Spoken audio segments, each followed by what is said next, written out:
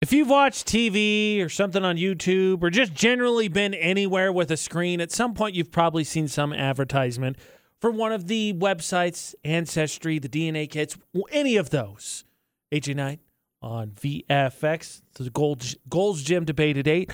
And it's hard not to look at those and be like, oh man, that is so cool, because you can find out what your nationalities are. And of course, you can track down your long lost ancestors and possibly find out about a family. I mean, there's a bevy of ways you can go with it.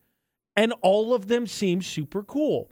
And there's no way it's not a no-brainer, because you feel connected, right? You feel more personalized, more unique when you know the details, and then can kind of, I don't want to say like, because you would take advantage of it, but like to associate with the cultures that maybe are a part of your chemical makeup. Am I wrong? Like everybody has that some kind of appeal on there. Josie on the phone, right? You would do that?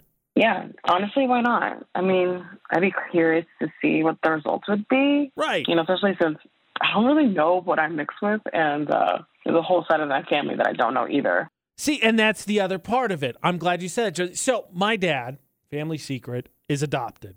So knows what the last name is, and that's about it, and know very little about that side of the family. So as this is caught on more and more, my brother and I are like, slam dunk. This is a no-brainer Christmas gift. Ancestry, the DNA thing, this is the no-brainer to get him that, to have him take whatever test, to track it all down and see if there's some kind of answers along the way, to give him some kind of feedbacks, closure, whatever you want to call it, with his family. Dad said no. Dad said absolutely not. Dad said, no, I just, that spit in a cup thing, no, I don't want to do that. What? Why? And he wouldn't come out and say it, but we all know what he's thinking. And I'm like, huh? Dad, come on. Really? Xavier's on the phone. Xavier, you got an opinion on these DNA tests? Do it, yes, no? I definitely don't get giving over my DNA. There's a saying, if you're paying for something, you're the product. They'd probably sell my information for something. I don't trust it. I would most likely pass, even though I am kind of interested. Okay, so the paying for something, that's really an interesting saying. I guess they'd say you're for me. Okay, so my dad was along the same lines. Can we be clear here? You do blood tests. You log in. A bunch of people have face lock now. You go everywhere. There's cameras, ATM machines, traffic cams. Like you are tracked. You are where you are, and people know where you are all of the time. Your phone has GPS on it. They use that to track when the busiest hours of restaurants are. Have you ever seen that? It's because they use people's GPS to see when people show up to those restaurants. You are tracked. That being said, this is the kicker for me with my dad. So you, Xavier, same thing. You don't want to do it. That's fine. We can't force you to do it.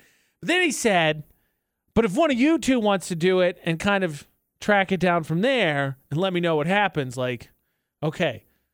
So he can't risk giving up his DNA because who knows what'll happen. Sell his information, like Xavier said, track him, whatever it is. But his sons, well, that's just all right. That's fine.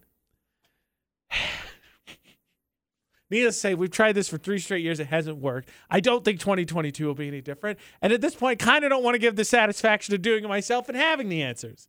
And I don't feel spiteful enough to do it and then hold out on those answers, because then I would feel really, really, really guilty.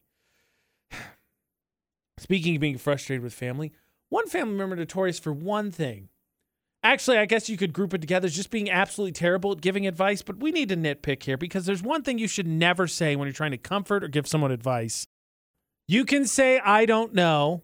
You can say, I don't know what to say, but you can't say, I don't know what to tell you.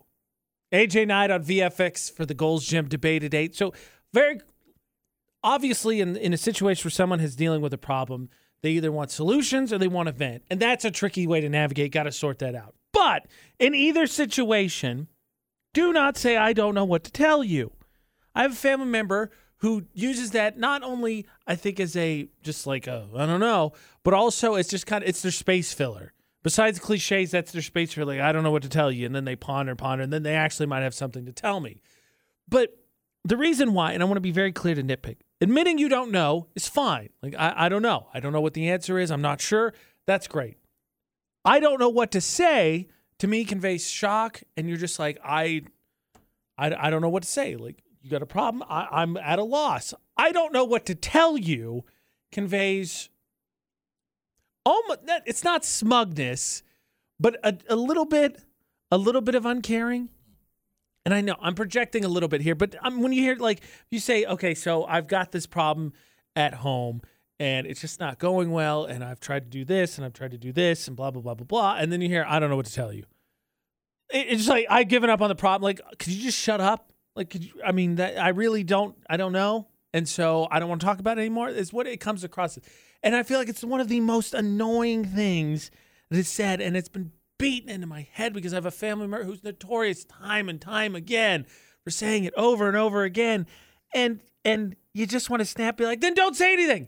If you don't know what to tell me, just don't say anything then. Just, I'm at a loss. I've got nothing for you.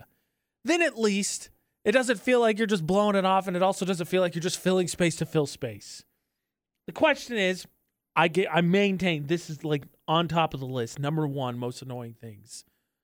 What are the things in advice or comfort or whatever, either of those situations where you're seeking out counsel that you hate to hear? Because the other one I hate to hear, and I get it when you're younger, you got a lot of experience to do, but I always hated the phrase, well, that's how the real world works. I hate that phrase so much because it yes, there are things that you're not responsible for as you grow up, right? And then you're weaned off and you go out on your own. You're a little turtle floating out of the ocean.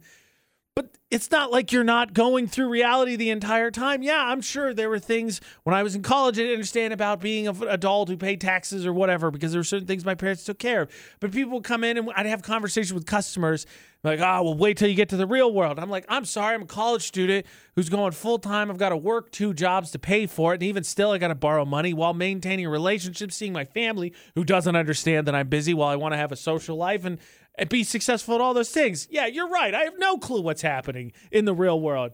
Like that one too, they're the worst. Post is on our Facebook page. Been along in frustration with me, Utah's VFX. What are the worst phrases to hear when you're looking for advice or counsel or comfort? And they just 0 to 100. 0 to 100.